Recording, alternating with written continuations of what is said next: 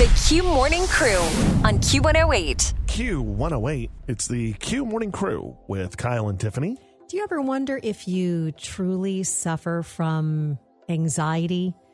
If you do any of these things with your phone, they are proven to be signs of anxiety. This is according to therapists. Okay. Well, I'm on my phone all the time. Let's Exactly. see. So you can play along with Kyle, who is perpetually on his phone every free moment. So see if you fall into any of these. Doom scrolling.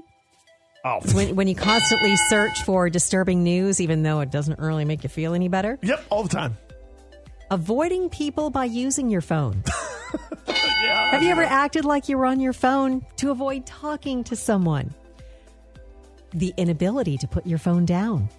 Say you're even exercising and in between sets and reps, you're going to pick up your phone. Oh, yeah.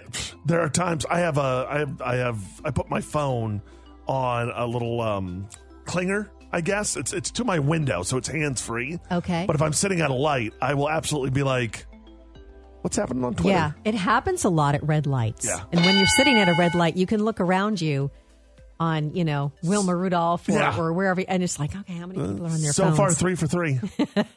And panic when your phone isn't working. Oh, Like, my gosh. if you feel super nervous or panicky when your phone dies or doesn't have Wi-Fi, they say that could really be a problem. When I get the notification that my battery has 20%, all of a sudden, my heart starts beating. I start sweating. I start looking for the nearest outlet. How could we